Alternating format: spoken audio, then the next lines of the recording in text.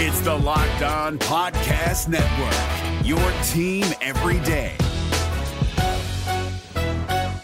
This Locked On Podcast is brought to you by Home Chef. Now that the novelty of the new year has dwindled down, how are your resolutions coming? One of mine was to order less takeout, cook more at home, but I'll be honest, I haven't been consistent. That is until I found Home Chef. Home Chef provides fresh ingredients and chef-designed recipes conveniently delivered to your doorstep to simplify the cooking experience and without robbing you of the joy of putting a dish together yourself. I'm pescatarian and they cater to a variety of dietary needs. I had this super refreshing ginger sesame salmon, a beautiful trout dish, and a super comforting shrimp and vegetable orzo dish, all of which took me less than 30 minutes to put together. For a limited time right now, Home Chef is offering all of our listeners 18 free meals plus free shipping on your first box and free dessert for life at homechef.com/lockedon. That's homechef.com/lockedon for 18 free meals and free dessert for life. Homechef.com/lockedon. Must be an active subscriber to receive free dessert. We're driven by the search for better, but when it comes to hiring, the best way to search for a candidate isn't to search at all. Don't search, match with Indeed. 93% of employers agree Indeed delivers the highest quality matches compared to other job sites, according to a recent Indeed survey. And listeners of this show will get a $75 sponsored job credit to get your jobs more visibility at Indeed.com/podcast. Just go to Indeed.com/podcast right now and support our show by saying you heard about Indeed on this podcast. Indeed.com/podcast. Terms and conditions apply. Need to hire? You need Indeed. Kyle Krabs here, host of Locked On NFL Scouting. Join Joe Marino and me every day as we provide position-by-position analysis of the upcoming NFL Draft. Check out the Locked On NFL Scouting podcast with the Draft Dudes on YouTube or wherever you listen to your favorite podcasts.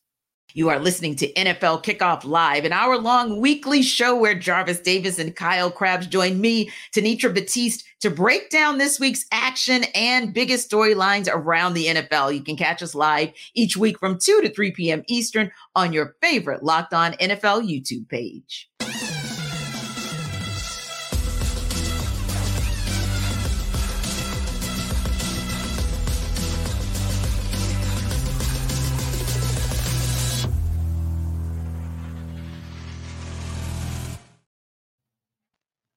Welcome into NFL Kickoff Live. It's the best hour of football talk every single Friday. We will go around the NFL, talk about every team and every game, and we'll get local insight you can't get anywhere else but right here at Locked On. I'm your host, Tanitra Batiste. Alongside me are Jarvis Davis and Kyle Krabs. And all right, guys, although I'd prefer not to talk about this for obvious reasons, we'll go straight to Thursday Night Football. God. Okay, all right. I've got myself together. I promise.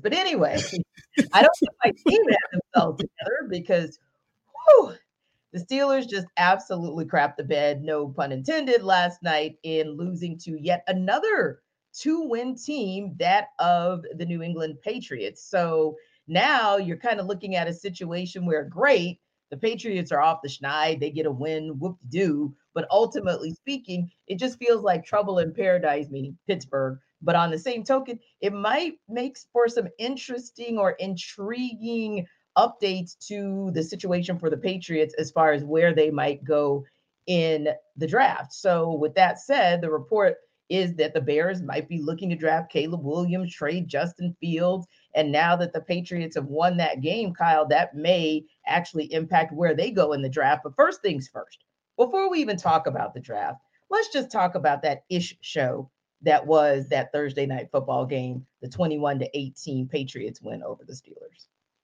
I want to know what happened. We just got done throwing Pittsburgh a parade for getting 400 yards offense 2 weeks ago.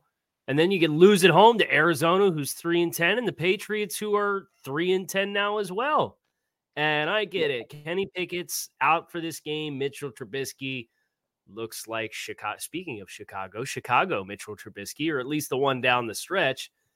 Nothing going, no comprehensive reads. You could see the wide receivers are pulling their hair out through their helmets during the play because of just how incohesive this offensive effort was. And I mean, you give some credit from clawing back from 21-3, but how does this defense get in a position to be down 21-3 with what New England's offensive attack has looked like the last couple weeks or months? So a disaster turn of events for Pittsburgh, who, they're coming off the win against Cincinnati. They won that game on the road, and you said, okay, now here's the point where we could really push, clinch a winning season, and another one for Mike Tomlin. And now you're floating around 500. 3 of your last 4 games are on the road. This might be the year it doesn't happen for Mike Tomlin. And I know there's kind of some rumblings right now around it. Would a mutually agreed upon change be best for all parties here at the end of the season, just because Pittsburgh's felt like they've kind of plateaued.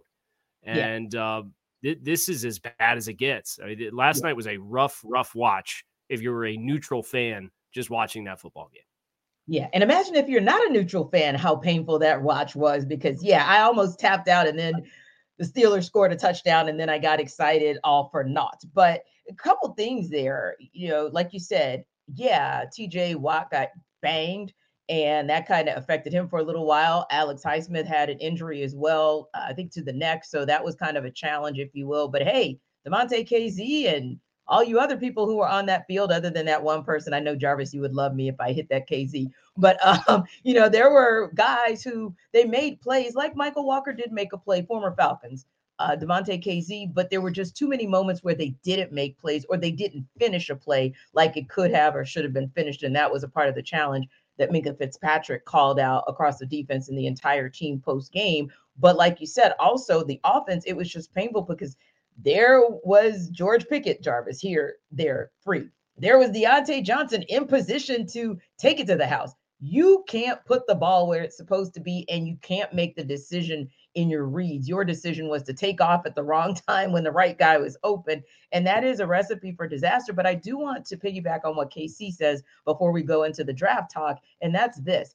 I do think that this might be a situation where, I know we've got 4 games left in the season, but Mike Tomlin and his regime may have really hit the plateau. And I think this may be an Andy Reid situation where you just mutually agree to part ways. It doesn't mean by any stretch of the imagination that Tomlin's coaching career in the NFL is over. He'll have a job the next day. But it just may mean that the road in Pittsburgh for him has in all likelihood come to an end, because maybe not so much of a rebuild, but this darn sure feels like a reset. Yeah, it's definitely going to be a reset, because I really feel like it's time. And that's not an indictment against Mike Tomlin, because, things, it's like a marriage that, the fire is just all gone and people just kind of really sticking around for the kids. It's just like, all right, I love you, babe. Oh, I love you too. Oh, you never had a losing season. Oh, okay, that's fine. We're going to bounce back and get into the playoffs, but we ain't got a chance to really win it all. Yeah, that's fine too. So I think now you're starting to move into a situation where, okay, let's figure this thing out, because at the end of the day, I think we all can agree that Kenny Pickett is not the quarterback of the future, right? So if there's a situation where you start losing games and you get into a position where you might be able to get one of those guys, one of those quarterbacks, there's going to be a lot to choose from in that first round. Do you really want to try to, use this same regime who just fired their offensive coordinator, who probably shouldn't have been the offensive coordinator coming into the season, because a lot of people were calling for their heads. I know you were, T. So now it's like, all right, I don't want this regime picking my quarterback of the future, because everybody understands what the situation is there. So I think if you mutually part ways, and I think you're also correct too, T, because Mike Tomlin, he will have a job, and I know we're going to talk about it later here, and I have the perfect spot for him, where he could take over, and I'm pretty sure there'll be Super Bowl contenders almost immediately if they're able to make that hire. Indeed. And Kyle, that kind of segues into that talk about the draft, because I think Jarvis makes an excellent point. One of the downsides of the winning records that Mike Tomlin has had, especially over the decade and a half since the Steelers won the Super Bowl, is you're middling. So you keep landing middle to late first round, and that's how you look the rest of the rounds. And sometimes you hit and it goes well, but most of the time it doesn't, because you're not getting the top of the first round, or even sometimes the top of the second round that'll allow you to dip back into the first round. My point being that this is a draft class where, the Steelers have to look long and hard at themselves and say, hey, if we end up at 18 or 20 or 16, like we keep ending up, this is the draft where you may want to do what you did with Minkah Fitzpatrick. Obviously, that was a trade situation where you threw in everything but the sink and it paid off. This might be a situation where you throw in everything but the kitchen sink in a draft situation, because these are some generational draft picks at QB that could change this franchise. So I think that's a decision that they have to make. And the Patriots are still looking, despite what we saw at Zappy last night, they've got to make a decision as well. Yeah, I think the decision's a lot easier for New England just because you expect them to be in that strike zone, right? Where Indeed. you look at Pittsburgh and you already got 7 wins. Like what's the floor for you in the draft? If you lose out, you're probably picking 13. That's where we're sitting right now. So from Pittsburgh's perspective, you may transition away from, if you're going to do it, transition away from your head coach, identify what players are 30 plus second, third contract players that you can get more draft assets for. And I don't know about a reset. If you're going to do it, you might as well rebuild it and go for it, because I think that's the only way you put yourself in a position. I think this quarterback class is really interesting too, because the transfer portal has already eaten up a lot of what you would have perceived to be the second tier of draft eligible quarterbacks, and they're staying in school. So you're going to have Drake May, who goes early. You're going to have Caleb Williams, who goes early. A lot of people like Jaden Daniels. He's a little bit of an untraditional build to the position and a 1-year sample size of really good play. So there'll be some questions there. Can somebody get sold on that? I'm not sure. What is Bo Nix going to do after his 18 years of playing college football at the quarterback position? I think he's set the record for most starts at quarterback in FBS history. So that's no shade there. He is the longest tenured college starting quarterback ever at FBS. But from Pittsburgh's perspective, I don't envy where you're at. And I think there is something too. It's really interesting, these team life cycles where teams build themselves up and then there's kind of a natural transition. Really, the only one that's done it successfully over an extended period of time without regressing all the way back to square one again, even if they keep the coach and the brain trust, is New England with Tom Brady. So you look at Mike Tomlin and, he has 8 career playoff wins, and 5 of those, more than half of them, came in his first 4 seasons with the team. You even look over at Baltimore in the AFC North. John Harbaugh's got half of his playoff wins came in his first 5 years, and he's been there 15 years too. So these teams that are routinely, consistently in the hunt. If you don't go all the way back down, it makes it almost harder for you to gear back up and make a deep run all over again, unless you hit the quarterback position. And they didn't do that with Kenny Pickett. Indeed. And that's my biggest challenge with this team, and feeling like that's why I keep saying middling, because you've done well, but you've not done well enough. And even that one time where you could have done well enough, I think it was 2018, when you had Jacksonville on the ropes and you allowed them to come back and get you. That would have been one opportunity to win big and, maybe get back to the Super Bowl, but obviously it didn't happen. So I think it's one of those challenges. Now, here's the interesting part too, because of course, Jarvis, we know we're talking about what the Steelers are looking at under center, because that's kind of how you build out. And we know what we're talking about with the Patriots and how they build out. But an intriguing guy that, of course, we've been looking at for well over a decade, because he's born and raised in the Atlanta metro area. And, that's Justin Fields, and kind of how things play out for him. How does he look in these last couple of games? Does he look like a guy that Chicago says, okay, maybe we want to, keep him around? Probably not. But if not, where does that guy go? Because with the Kenny Pickett, if you don't land here, you'll probably land, in one more spot. You'll be a backup at them, and then maybe you get to show somebody that maybe you are viable as a potential starter. But Justin Fields, this is like a true dress rehearsal / show and prove what you can do, because you're probably not going to stay with Chicago, but you also want to land somewhere where where it's not going to just benefit Chicago that they parted ways with you, but it's going to benefit you too. Yeah. And I think that, with Justin, obviously the talent is there, right? He wouldn't have been taken in the first round if it wasn't. And I just feel like, Chicago Bears is an organization that just hasn't been good with housing a good quarterback, right? Now we got one of them. Thanks. Right. One of the reasons may be that he just isn't good, or it just wasn't the right situation. And I feel like a lot of people kind of discredit the latter, because at the end of the day, you can have all the talent in the world, but if the situation isn't right, if the head coach isn't right, if the guy that's working with him every day and the quarterback coach isn't right, it's not going to work. Or the guy calling plays, we seen Luke Gessie.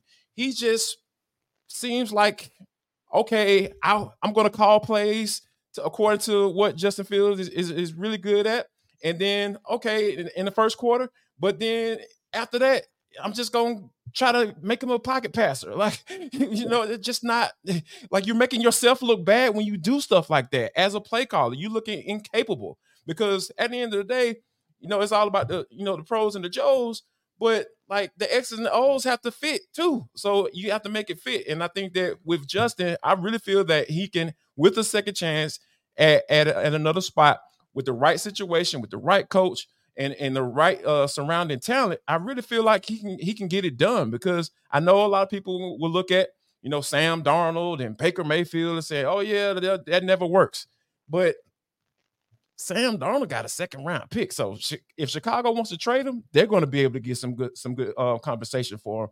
And I feel like Justin in a different situation, maybe even down here in Atlanta, because we know Arthur Smith is really good with reclamation progress. Kyle, you're familiar. Ryan Tannehill, he made him look like a capable quarterback. And I think that Justin is a little bit more talented than Ryan Tannehill in my humble opinion. So I feel like the situation is right for Justin as he goes down. All he got to do is just continue to, try to go out there and put some good tape out there.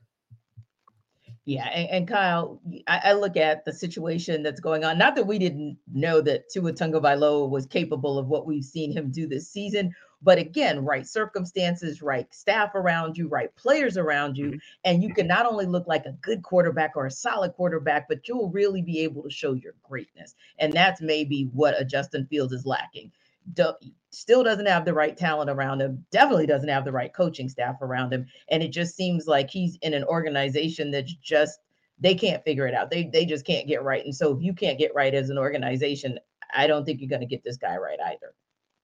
Yeah, so there's a lot of hands in the pot here, right? As far as running a football team, running an offense. And the phrase that stands out to me was an interview that I did a few years back with Jordan Palmer, the quarterback coach and private trainer. He said, teams bust on players more than players bust on teams. And you look at this environment that Justin Fields was put into, and Tanisha, you invoked Tua Tagovailoa and what that was like with Brian Flores, who was a career assistant at New England. The only quarterback he ever knew was Tom Brady. The only offensive line coach he ever knew was Dante Scarnecchia. Those are like Mount Rushmore of their respective crafts at the NFL level type of players and coaches. And he comes to Miami and he's got 4 offensive line coaches in 3 years. He has 4 offensive coordinators in 3 years. Jim Caldwell was in and out after a singular cup of coffee before training camp even started. He said, no, thanks. I don't like where this is going. So he stepped aside. And then Mike McDaniel comes in. And it's a stylistic fit, and they tailor what it is. And you've seen like peaks of it with Chicago, like down the stretch last year after the first 2 months of the season. And then they came out this year and they said, everything we did, no, we just traded it. We got DJ Moore. So we're going to be this deep set drop back passing game all over again. And guess what? He's got a 12% sack rate because it's just not what is the strength of him as a player. So I do think you have to continue to individualize what Justin Fields would have around him to be successful. I do happen to think Arthur Smith, that offense that is so run heavy, but you get extra hats in the box with Justin Fields and his threat as a runner versus Desmond Ritter or Taylor Heineke or anybody. Like, that's a whole different ballgame for that offense. And they've invested already in the skill group that would be around him. I think that'd be as exciting of a fit as you could craft for Justin Fields. Indeed. And the game we're going to talk about with a couple of guys who put the right pieces around them, put the right coaching staff around them, and they absolutely do it. That's Jalen Hurts and Dak Prescott. We're, of course, going to talk about the showdown between the Eagles and Cowboys when we come back. But before we get there, here's a quick word from Jarvis about DoorDash.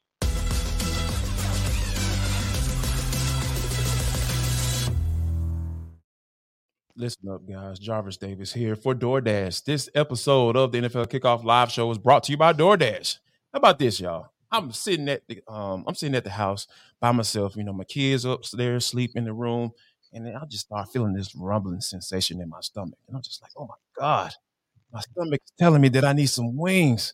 You know what I went to? I went to DoorDash. I'm telling you guys, it is the absolute amazing. And the code is LOCK23. What is that code going to get me, Jarvis? Lock23 is going to get you 50% off up to a $10 value when you spend $15 or more on your first order when you download the DoorDash app.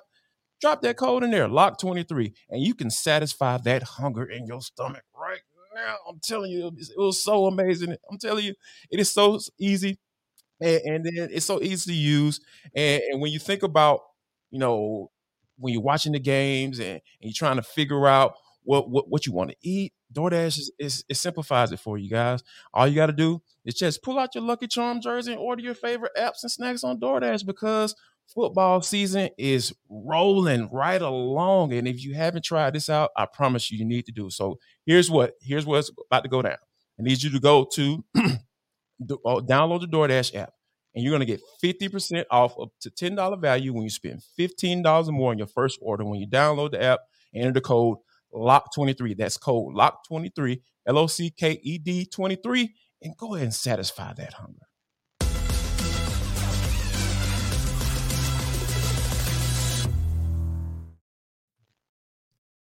Hey guys, it's Joe Marino. Being around sports media and a fan of the Buffalo Bills for a lifetime has taught me that sometimes it's exploring the sliding doors moments and what-if scenarios in sports that can be the best part of the fan experience. What if the Seahawks let Marshawn run on the 1-yard line with the Super Bowl on the line? Or could a coin flip have landed Magic in Chicago, Michael in LA, and made Charles Barkley the first black president?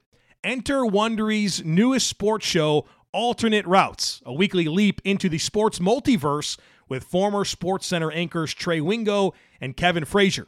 Each week on the podcast, Trey and Kevin will pry open the sliding doors of a different what-if moment from the world of sports. In these alternate sports realities, dynasties will fall, legacies will change forever, and new GOATs will emerge. Follow Alternate Routes on the Wondery app or wherever you get your podcasts, and you can listen to Alternate Routes early and ad-free right now by joining Wondery Plus. Well, guys, it's another big showdown for the Eagles this weekend. This time it is with the Dallas Cowboys, front and center, game of the week. NFC East is on the line. Some would even say the MVP race is on the line between Jalen Hurts and Dak Prescott, just behind Brock Purdy in the odds. It's a mood, it's a movie when it's Dallas and Philly playing. And our Locked On Cowboys host, Marcus Mosher, and our Locked On Eagles host, Gino Camilleri, are here to break this game down.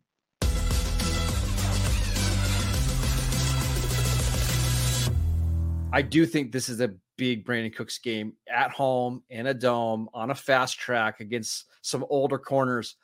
To me, he's the key to this game for the Cowboys. If he has a big game, I don't see the Cowboys losing, but if the Eagles can hold him in check, I think we're going to get a really, really close one. Tell our fans over at Locked On Eagles how he has been getting that production, though. Has it come through the slot? Has it come through outside, just winning those matchups based on pure speed for those who might have not seen him play over the last couple weeks? A lot of long developing over routes where the Cowboys will use 6 and 7 man protections and then just let him try to fly over the field. Mostly in man-to-man coverage. What they're trying to do is find your slowest corner, get him matched up one-on-one, get him free releases off the line of scrimmage. But I also mentioned he's been somebody who, when the Cowboys get in the red zone, he's gotten more red zone targets than what CeeDee Lamb has gotten because he is so quick off the line of scrimmage, and teams typically like to play a lot of zone. He just has a great feel of where to settle down in zones. To me, he's the X factor. I get, if the Cowboys can't get him involved early, I won't be surprised if they struggle a little bit on offense.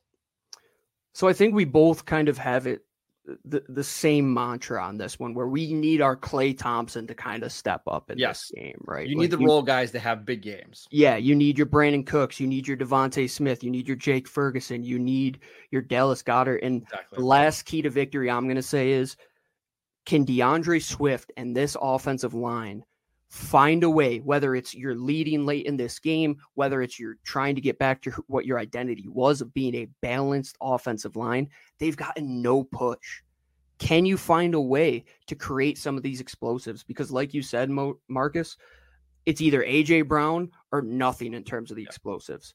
And early on in the season, a lot of those came through DeAndre Swift being lightning in a bottle. They need to get back to that, because it might come that once again, You're leading a game against the Dallas Cowboys, and you have to find a way to choke out the clock. Yep. And if not, Dak can lead them down the field and put them right in a position to score like we saw that last week. I think 3.5 points is bang on. I think Vegas just knows way too much and way more than we ever will. And it's going to be a field goal game, in my opinion, because there's so much riding on it.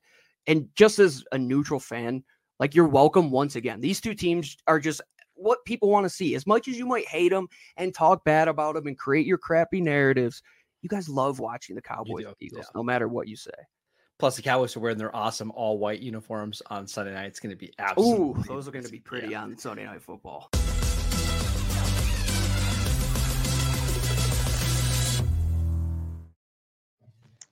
So, guys, this particular matchup features a team where there's a 1-game division lead, of course, Eagles over the Cowboys, one of 3 division leaders with that slim margin. So we could go all over the place with that narrative heading into the last 5 games of the season. But Kyle, this is also a situation where you've got 2 teams who have, like we said, MVP caliber quarterbacks, but also a lot of X factor. So I want to go back to something that Marcus was talking about in terms of who would be the X factor should the Cowboys win. And he's calling it Brandon Cooks. Is that your guy who could be the X factor or the game changer for these Cowboys to get this win? Yeah, I certainly think coming into this season, you expected to get a certain caliber of production from Brandon Cooks. And for the first month and a half of the season, he was MIA, like nowhere to be found. And you're wondering, did Brandon Cooks get washed this offseason and we all didn't get the memo or what? And then lo and behold, they start finding ways to get him involved in the offense. And it's coincided with Dak Prescott and this emergence of this 6 consecutive games, I think it is, with multiple touchdown passes, which is the longest stretch of his career, and playing at a caliber that has put him right at the front of the MVP conversation as we go into December. So I certainly think that's an element for Dallas that if they have that component humming, even if it's only a couple shots throughout the course of the game, this feels like an more explosive plays wins the game type of contest in my mind between these 2 teams, because they're capable of haymakers. You saw Philly really get bottled up by San Francisco at home last week, and San Francisco just hit home run after home run after home run, and a lot of it came after the catch. So who's your guy that's going to have the speed and help create those chunks? If it's Brandon Cooks, whether they're vertical routes, whether they're deep over routes, and he's turning up the far sideline after he catches the ball, I do think that's a great place to point to for Dallas. Yeah, not only yards after the catch, but really yards after contact as well, Jarvis, because, Deebo Samuel and Christian McCaffrey were out there bulldozing folks. And from a yak perspective, from a yards after the catch, I was wondering if Darius Slay had gone back to Detroit and, maybe we missed that flight that he'd taken because, he was absentee last week. But if you look on the flip side for the Cowboys, they're looking to break a streak because really in the East, you don't have back-to-back champions. You have to go back to the early 2000s where the Eagles won 4 in a row to see a back-to-back. That's how competitive this particular division has been. But the Eagles have swooned a little bit over these last couple of weeks, right? Even when they won, sometimes it felt like it was on the struggle bus. Granted, against the Chiefs and granted against the Bills before, the slaughtering that was the 49ers game. But who's their X factor? I mean, one person that I think Gino may have mentioned was Devontae Smith, but could be DeAndre Swift as well, depending on which direction you think would win this game for them. Who you feel like is their X factor in order for the Eagles to kind of get back right? It has to be Jalen Hurts in my eyes, because here's the thing, because he looked weird last week, holding on to the football for so long. Obviously, you have one of the better offensive lines in the NFL. I get it, but get rid of the football, because if Jason Kelce is turning around like, oh, okay, yeah, I got my man, and he still has the football. Oh, he hasn't taken off running. Like, oh, you didn't try to go get yards instead of trying to find somebody downfield when it's just not there. So I think that, he has to be a little bit more decisive with the football, help your offensive line out, because I think that is something that could be a catch-22, because, a lot of times guys want to put, everybody look at the sack numbers. Oh, he's been sacked X amount of times and automatically blame the offensive line. But there are times where the quarterback is holding on to the football too long, or they're just not throwing it away when there's nothing there. And I think that I saw Jalen do that several times last week. And I think that also he can be a bigger X factor with call runs, design run plays. I think that helps that offense out tremendously, because once you start getting guys coming down, dropping 8 men in the box, and he starts seeing that single high safety, and then for some strange reason they try to maybe even single cover AJ Brown on the outside. Those are things that I feel like Jalen can take advantage of. You make the reads a little bit more simpler. They're simplified when the team start playing against the run. So I think Jalen getting rid of the football, making sure that he's on point, and then if it's not there, just throw the football away. And I feel like some design runs will get the Eagles a win in this one. But do you think maybe the Eagles have gone away from that because low-key, obviously they wouldn't tell us the truth, but Right. he's not quite his 100% self. And so the explosiveness that they could expect from him in those run design plays, maybe it's not there because he can't run like Jalen can run. And maybe that's a part of the reason he's holding the ball, because he's like, he knows that he can't be his explosive self on the ground. I think that could be a factor, but here's the thing. If you're out there, if you're putting him out there, if there's nothing on the injury report saying that, hey, he's dealing with X, Y, Z, or hey, he's questionable, I have to go off of what I see. And I see that you all need to call some design runs for you, because you have the offensive line to do it. Go ahead and do it. And I think that, turn around and handing the football of DeAndre Swift, that helps as well. And, he can be a little inconsistent sometimes, and that's why he's not in Detroit any longer. But those are some of the things that you're going to have to do. If you're putting them out there, I feel like, hey, I don't want to hear about it. Like I got Hugh Douglas up in Philly. He's just like, hey, man, show me the baby. If you out there, show me the baby. Show me the production. Get the win. Prove to people that, hey, you deserve this big boy salary that you got. All those things come into play when you're going out there each and every day, and that injury report is clear. I don't want to hear it, to be honest with you. Yeah, and that's kind of the tough part. But you think about, too, Kyle, and as good as Dallas has looked as far as that offense is concerned, 41-35. And I'm not saying that the Seahawks can't produce. I'm just saying that 41-35 against the Seahawks is 41-35 against the Seahawks. So it's one of those where could this possibly be a shootout where a team like the Eagles maybe arguably have a better defense than maybe the Seahawks had? Then if it becomes a shootout, that could be a possibility for them to still get a win here. Yeah, I thought it was interesting, but because you came into this game with Thursday Night Football with Dallas and Seattle last week, and Seattle's a team, they want to run the ball, right? They don't have Kenneth Walker. Well, they end up having Zach Charbonnet that steps into the primary role, has 19 carries for 60 yards. If you told me Dallas held Zach Charbonnet to 19 carries for 60 yards, you'd feel really good about it. But it was the physicality of DK Metcalf. It was his ability, how involved he got early. So I'm looking over to AJ Brown, and if I'm Philadelphia, you got to have a certain element of that. But one thing that Seattle did try to do is they still tried to run the ball, even though the averages weren't there. And to go back to what JD was talking about, as far as DeAndre Swift and the Philadelphia Eagles, you go all the way back to week 2. And do you remember how much Philadelphia struggled in the first half against Minnesota? And they had all these exotic looks on the front. And then about halfway through the second quarter, they said, oh, hey, you know what? You got 2 defensive linemen on the field. We're going to pound the rock. And DeAndre Swift gets 28 carries, 175 yards, takes sole possession of the RB1 role in Philadelphia. And since then, he's only had a handful of games where he's even had 20 touches. Yeah. This is a guy that's amongst the most productive backs in the league. And, right. And what game was it? Was it the Buffalo game or the Kansas City game that he didn't even touch the ball in the first half at all? And you're like, what is going on? This is like the second best rusher from a statistical standpoint in the NFC, and he didn't touch the ball. And then lo and behold, he starts touching the ball. You're ripping off 6, 7, 8 yard, 9 yard runs, and Philadelphia found its rhythm again offensively. So you got to find a way to distribute the ball all around. But I think balance for Philadelphia against Dallas defense will help give them the opportunities to have those one-on-ones for that big physical guy like AJ Brown to do what DK Metcalf was able to do to him last week. Indeed. And KC, if you had to make a bold prediction, who walks away with this win? Do the Eagles put some distance between themselves and the Cowboys in the NFC East? Or is this a Cowboys game where they're now going to get in position to possibly control their own destiny? I want to pick Dallas. Dak is 30-8 against the NFC. That is rare, Kyle. Not a lot of people ever like to do anything in favor of Dallas, but okay. But I cannot help but think that the worst thing Dallas could have drawn was Philadelphia getting their butts kicked. And I think Philadelphia, after the game that they played last week, with an opportunity to retain control and effectively smother the NFC East, I think Philly finds a way. And I'm picking Philly in a close game to get it done. JD, who you got? So my dad is a lifelong Dallas Cowboys fan. Please don't ask me how.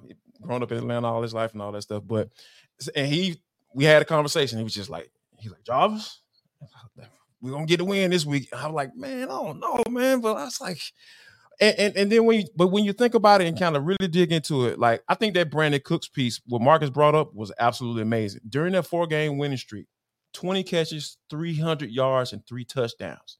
Almost double the production of that first month and a half of the season as a Cowboy. So I think finding another weapon that Dak can depend on outside of CeeDee Lamb, I think that's the formula. That's the juice. That's that recipe everybody look forward to eating on Thanksgiving. Like, okay, we're coming over to the Cowboys house because hey, they found the right recipe. Their offense is cooking, and I think that Dak is making a MVP candidacy.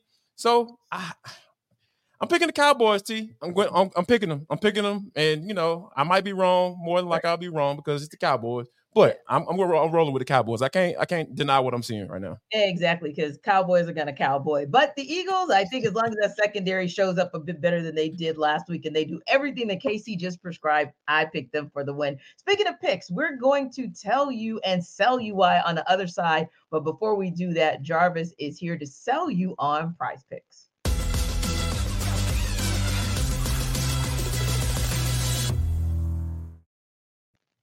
Jarvis Davis here for Prize Picks. This episode of NFL Kickoff Live Show is brought to you by Prize Picks. It is the largest daily fantasy sports platform in North America. That's a pretty big deal, folks. We are the easiest and most exciting way to play daily fantasy sports. It's you against the numbers, not the pros and not all of these algorithms and all this stuff craziness, right? All you got to do is just pick more or less than on a 2 to 6 player stat projection and watch the winnings roll right in. Also, not only with the NFL season rolling, it's kicking off. Basketball season, guys, is right here. And now you can pick combo projections across football and basketball from the Specials League, a league created specifically for combo projections that includes 2 or more players from different sports or leagues. For example, LeBron James on the plus Travis Kelce had a 10.5 combo of 3 points made plus receptions. That's not that hard, folks. It's not as hard as I made it look. Sound right then. But it's easy, guys. All you got to do is go to prizepicks.com right now because that is the best place to go to.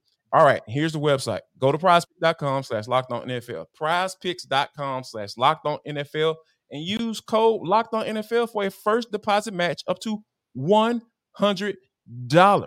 And folks, Prize Picks is daily fantasy sports made easy.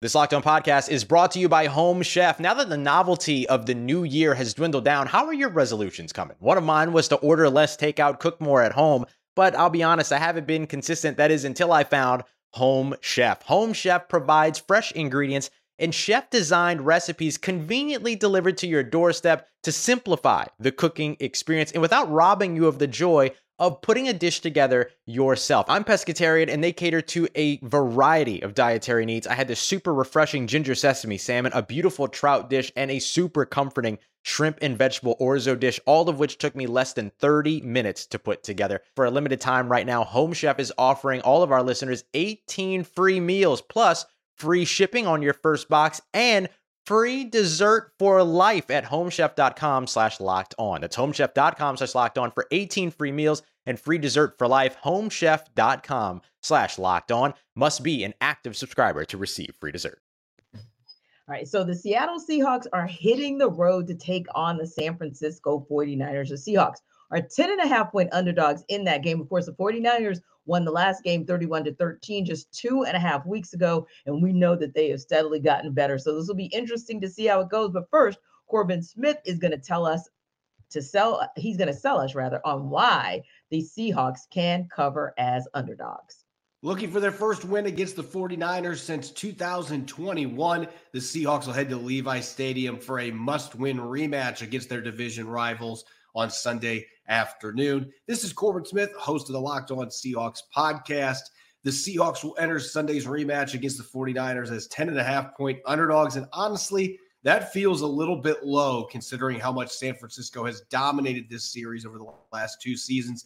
None of their previous 4 encounters since the start of the 2022 season have been decided by under 15 points, with the 49ers winning all 4 of those matchups, including a 31-13 victory at Lumen Field just 2 weeks ago. For the Seahawks to have any chance to cover that spread or potentially pull an upset on the road at Levi Stadium, the offense is going to have to build off a solid outing in Dallas where they scored 35 points and put up 5 touchdowns. The offense has only 3 offensive touchdowns in their last 4 games against the 49ers combined. The run game is going to have to be solid. They're going to have a play-action game working off of that to take advantage of their receiving talent. As for the defensive side of the football, missed tackles have been a major problem against the 49ers, including a bunch of missed tackles against Christian McCaffrey a few weeks ago. They have to get him to the ground. And they have to limit explosives. They gave up 7 explosive pass and run plays in the first half alone in week 12. If they're able to cut that number in half and potentially create a turnover or 2, the Seahawks can give themselves a chance in a game that few expect them to be competitive in this upcoming weekend. Our guy Corbin pulled absolutely no punches.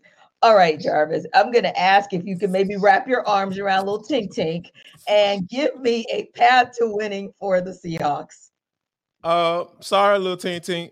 It's time to go home. Take your little ball and go home because the Seahawks just, they're on 3-game losing streak. They lost to the Cowboys. They pushed them to the brink. Don't get me wrong, but I think just, with Kenny Walker being out, Kyle, I really feel like Charbonnet is a drop-off. It's a pretty decent drop-off when you talk about, the type of running backs that they bring to the table. And the way the San Francisco 49ers have been playing, they just seem different. I know they've been, going to NFC championships and just being that type of team. But ever since Purdy came back and that man, that man that plays left tackle, number 71, Trent Williams, yeah, this team is different. And Debo Samuel, those guys, when you have those guys coming back into the fold, this is a different team. Those guys are playmakers, and you just see how Kyle calls plays just like who's going to get the rock, and there's nothing you can do about it. So, yeah, I feel like Seattle is about to get ready to go into a buzzsaw. The 49ers are riding high because we know all of the hoopla and drama that went into that game against the Philadelphia Eagles and how they were able to, talk that talk and walk that walk. Yeah, I feel for the Seattle Seahawks right now because this is not a good matchup for them given the circumstances. Well, Kyle, I'll let you come back with that one because, no lies told right there. No lies told. Yeah, so for Seattle to win this football game or keep it within less than a touchdown and a field goal and cover 8.5 points, I really think they have to force multiple turnovers and then you score 35 points. Okay. The obvious talking points to acknowledge, but the hardship about doing that, and give them credit, they just scored a bunch of points, 35 points against the Dallas Cowboys last week. They get a little extra rest coming into the game. JD talked about Trent Williams, Debo Samuel, that stretch of injuries. Here's the points scored for San Francisco in the 3 games that they had without those guys, 17, 17, and 17. Okay, I'm not a math guy, but I could tell you that's 17 points a game. The points in the other games that they've played with those guys on the field, 30, 30, 30, 35, 42, 34, 27. Shout out Tampa Bay, held them under 30, 31, and 42. They are rolling up the points. And oh, by the way, outside of that 3-game stretch where they had 7 turnovers without Trent Williams and Debo Samuel, they have 3 turnovers this season offensively. San Francisco has 3 turnovers in the games that they play with Trent Williams and Debo Samuel on the field. It's December. They have 1 turnover in the month of November. So, Seattle is just going to have to get this totally uncharacteristic performance that San Francisco has not done with their guys all season long. And if they can do that, hey, there's your selling point to covering 8.5 points. Yeah, and my mind went to the only way it would possibly happen is sometimes you are so on mission to prove yourself. I think the 49ers are so on mission to prove that they belonged in the Super Bowl last season versus the Eagles that maybe an emotional letdown may allow the Seahawks to sneak in and get this game. But other than that, yeah, it's going to be a tall order to even cover the spread. Now, in a battle between top tier quarterbacks, the Kansas City Chiefs host the Buffalo Bills on Sunday afternoon. The Chiefs are 1.5-point favorites in that game. And here's Ryan Tracy from Locked On Chiefs to tell you why the Chiefs can cover that spread. The key for the Kansas City Chiefs to cover the spread and get a win against the Buffalo Bills is straightforward. Keep it simple, silly. Don't get overly complex. Don't go outside your wheelhouse. Stick to what works. I'm Ryan Tracy from Locked On Chiefs, and that's where we are this week.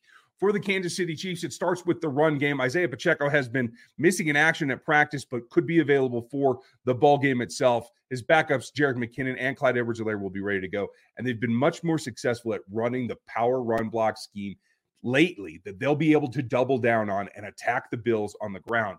That sets up the pass game, which has been a struggle. It comes down to this. In order to move the ball, you have to feed Travis Kelce first and foremost. The plan will be to take him away. So where do you go after that? Rashee Rice is the emerging talent that will be the number one wide receiver, and you have to feed him. It is a dual-pronged passing attack that everything else branches off of, including Kadarius Toney, Sky Moore, and possibly Richie James, who can maybe give a little bit of lift in this particular ball game. All that goes down to protecting Patrick, giving him time in the pocket, not making him wait till late in downs to try to make something happen. On the opposite side of the ball, it's about containing Josh Allen as you do a contain rush. You're not going to get the super exotic blitzes. You don't want to flush him unnecessarily. He went for 9 for 81 last week on the ground. You don't want to trigger that. But the trio of pass catchers is going to be a great matchup. L'Jarius Sneed should travel with Stephon Diggs all over the place. That will leave Gabe Davis outside against a couple of young corners, as well as Khalil Shakir, who's been hot on and off of late, against Trent McDuffie. I feel great about that matchup, and I think Shakir isn't going to be someone who's going to be able to break this game open with McDuffie all over him. So it will come down to Gabe Davis, and more importantly, Dalton Kincaid and how he attacks the linebacker level that might be without Drew Tranquil, might be without Nick Bolton.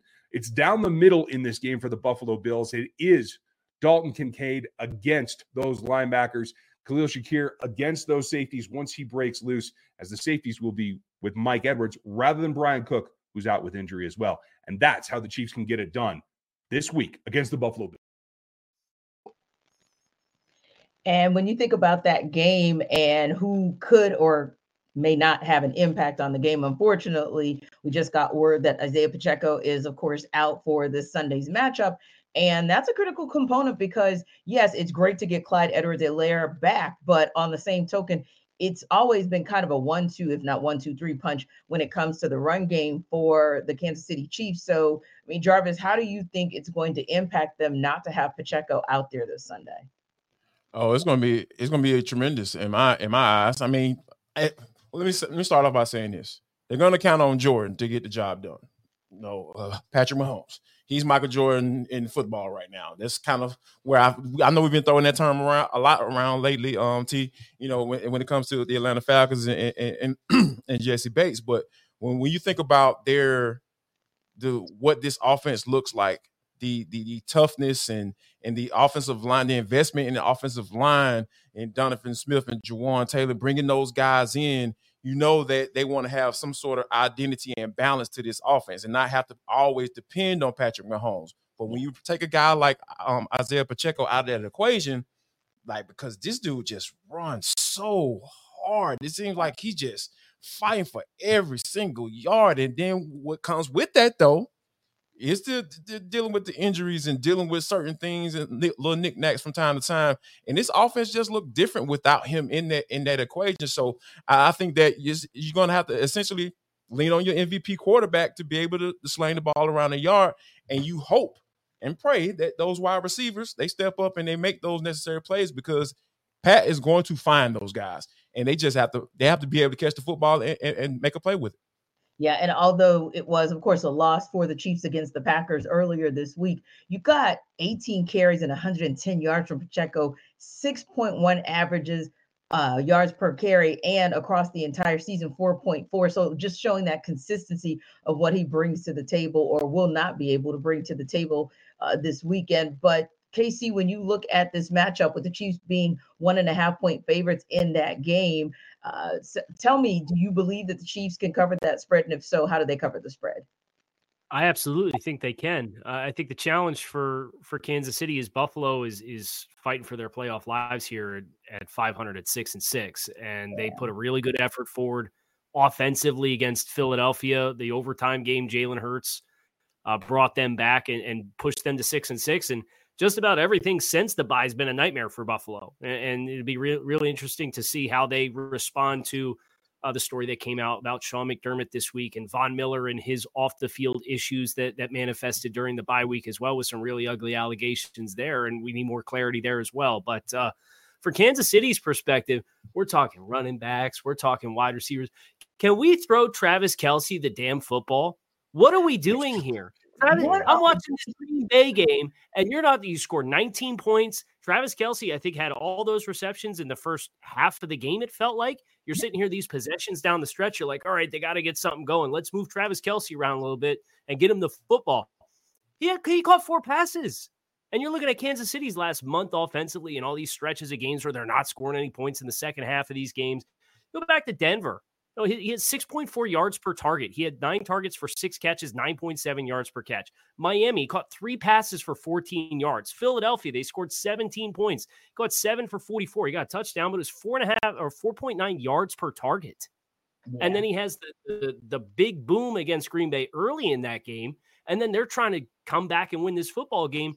And we're just static with Travis Kelce. We're not moving him around. And I get he's going to command a lot of attention. But you're coming into this game, Buffalo doesn't have Matt Milano, and Micah Hyde and Jordan Porter look a step slower than what they've been in the past. Get Travis Kelce involved in the middle of the field, move him around, get him the football.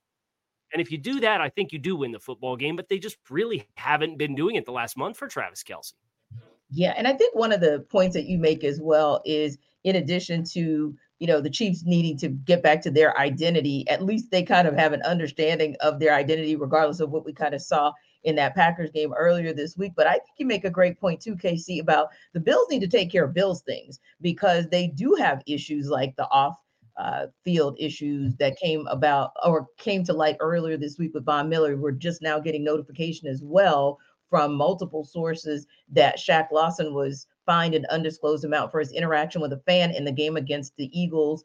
And so the issue's been resolved. But KC, when you start hearing things like that, it makes you think to yourself, but has the issue really been resolved with a team that's middling? And then you get the information about Sean McDermott that comes out, where he has comments that he made about the September 11th terrorist attacks during a team meeting in 2019. And of course, he goes on to say that he regretted those comments.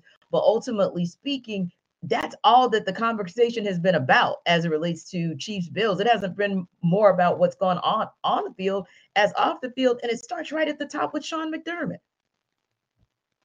It's tough. And as a team that's fighting for expectations, you can tell how frustrated that football team is when you look back on the interaction with the Buffalo Bills defensive linemen in Philadelphia in that contest and how they're chirping with the fans.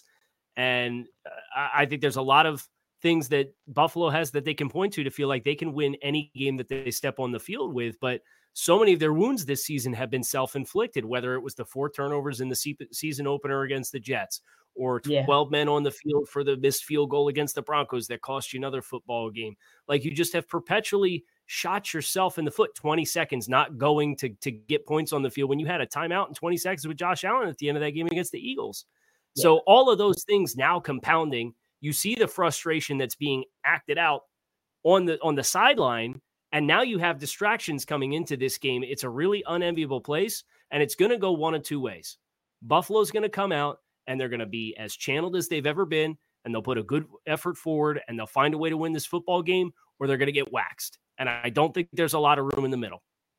Yeah, I would agree as well, Jarvis, because you think about those kinds of very those comments that can really, really kind of separate and divide, especially if it's one of those things where maybe you kind of put it to bed 4 years ago, but maybe you kind of didn't, because it could have played in the back of individuals' minds. Now you bring that to the surface, where basically McDermott's making a comparison contrast that he's encouraging athletes on how they viewed the Al-Qaeda militants, to say that the way that they crashed the passenger jets into the Twin Towers of the World Trade Center, it's like being team players. That's something to where you can apologize, but if someone felt some type of way when they first heard that, and that brings up feelings again, you never know where that can take a locker room. Absolutely. And I think I know where it could take it. It's lost. He's lost his locker room, because when things like this get out, when you have players griping at each other on the sidelines and don't really care about what it looks like, because, a lot of times locker rooms, being in the locker room, like there are so many different personalities, right? Like a lot of people from different backgrounds, people who probably wouldn't even be in the same room with that person if they weren't playing football, like football does. It puts a lot of different type of people in the same place. And I think that there's a certain, sacredness that goes with it, that, whatever goes on within that, you don't let it get out. And so when stuff like this starts to come out, when whatever sources, said that he said XYZ, and he has to explain himself, that lets you know that he knows that he's losing this locker room. And then when things like this start to happen, that means he's lost it.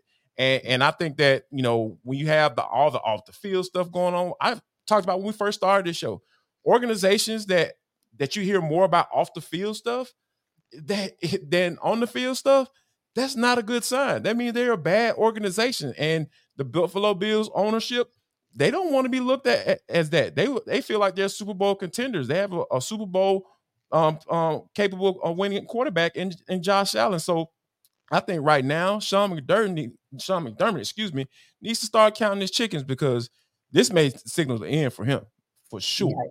Yeah, this is definitely a fork in the road for that franchise, but more importantly, probably that regime. Now, it is almost time for our fantasy football focus, which also means it's time for Jarvis to tell you guys about DoorDash.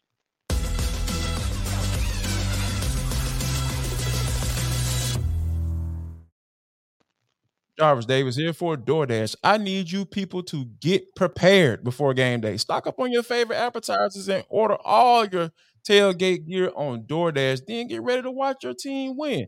Just start talking about the Bills. I don't know if y'all gonna win, but yeah, you can watch your team and have a good time regardless of the result, and get you some good food. I'm talking about all of your favorite restaurants and stores, from retail to grocery, are on the app, so you can shop everything you need to get game day ready. I know me, I might try to fire up my grill on Sunday because I want to watch the Falcons and see what's going on. You know what? I want to give me some wings. I want to fry them bad boys up. So, I'm going to go on a DoorDash, find my little neighborhood grocery store and order me some flour. Give me some seasonings. Get some oil. I need some good oil so I can fry those wings up. And then, and guess what? I haven't even left my house. So here's what I want you to do. I want you to do the same. All you got to do is go to DoorDash, and you're going to get 50% off up to a $10 value on your first order when you spend $15 or more when you download the DoorDash app and enter code LOCK23. That's code LOCK23, LOCKED 23. Subject to change. Terms apply.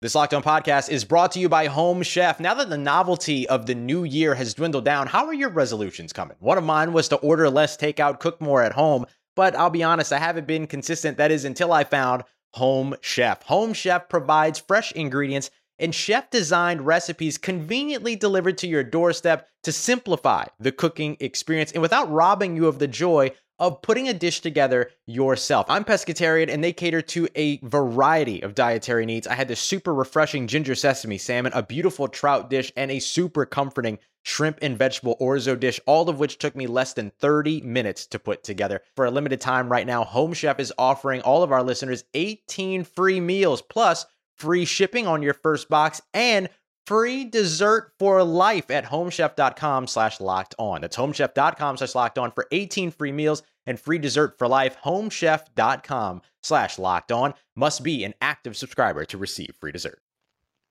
So your fantasy team might have been personally traumatized by all of these QB injuries of late, but Our Michelle Majuk might just have an answer for you. And here's our Locked On Fantasy host to give you all the info you need for this week and beyond.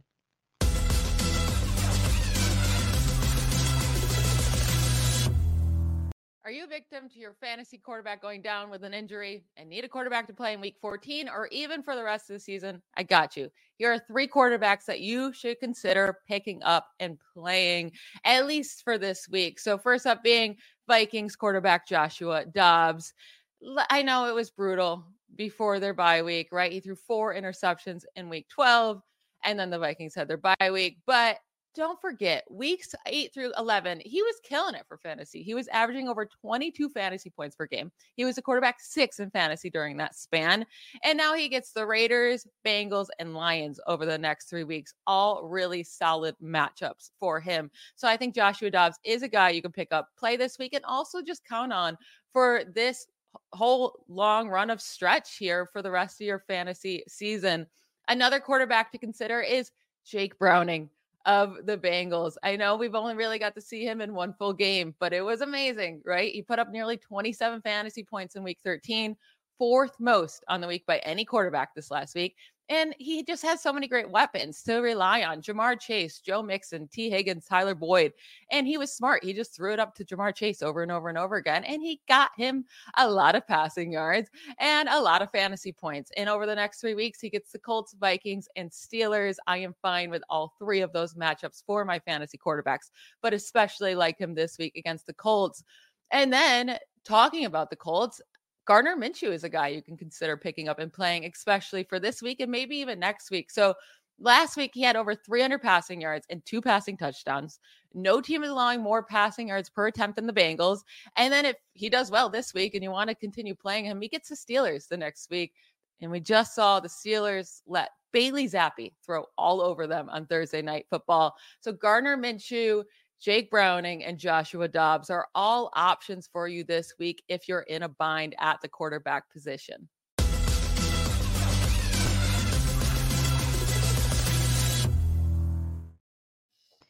Wow, that must be some kind of bind if you are going to go with Dobbs, Minshew, and Browning, Casey. Whoo, is your fantasy? A lot of jobs out there, T. Right. In quarterback position. A lot of jobs. I understand. Right. So I'm like, okay, this goes back to what Jarvis said earlier, Casey. Are we looking for pros or Joes to add to our fantasy football team? Yeah, well, out of the ones that Michelle gave, the one I don't want to touch is Josh Dobbs. I've seen Cinderella when I was a kid, and I know when the clock strikes midnight, that carriage turns into a pumpkin, right? And that performance was so bad against Chicago, like did not know what way was up. And they were considering benching him during the bye week. It came out and said that he was going to retain his starting job. Thanks, no thanks for me on Josh Dobbs. I think Jake Browning's the one to go with just from take the one with the weapons in the passing game. Indianapolis, Gardner Minshew's done a nice job. He's able to move around, get off his spot. But at the end of the day, that's a team that wants to run the football. You saw what it looked like with Zach Moss before Jonathan Taylor came back, and then Jonathan Taylor came back. And that's kind of the identity of that football team. The identity of this Cincinnati offense, even though Chase Brown has given a little bit of extra life into the run game, they're built to throw the ball. So take the guy who's built to throw the ball, who's thrown to elite targets. That would be my choice, would be Jake Browning. Yeah, because I almost got like feeling some type of way, Jarvis, a little triggered with Josh Dobbs. Like, dang, like we let him go. And then I was reminded, oh yeah, we let him go.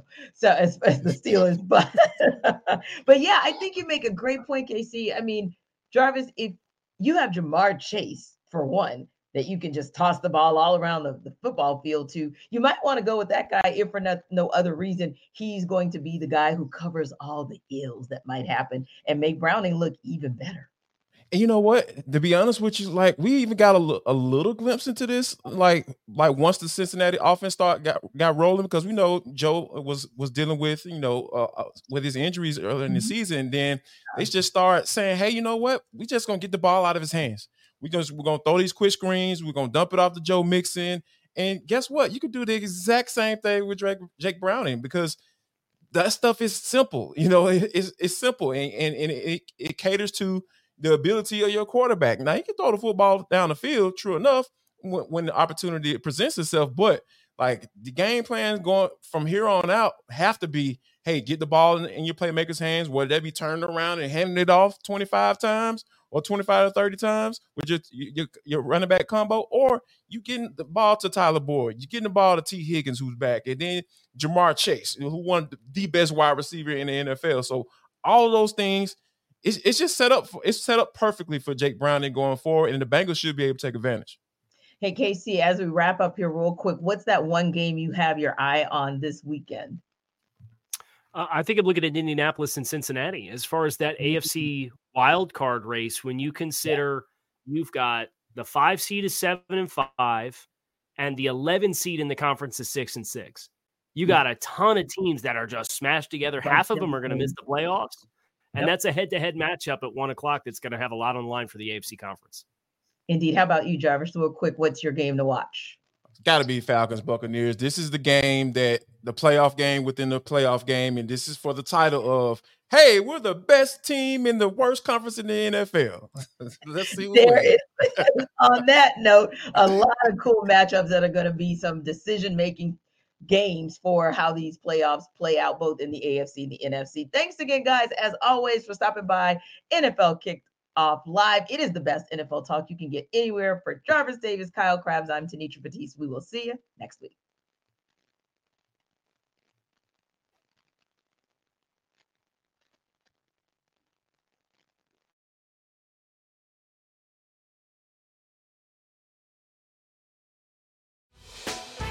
Hey, Prime members, you can listen to this Locked On podcast ad-free on Amazon Music.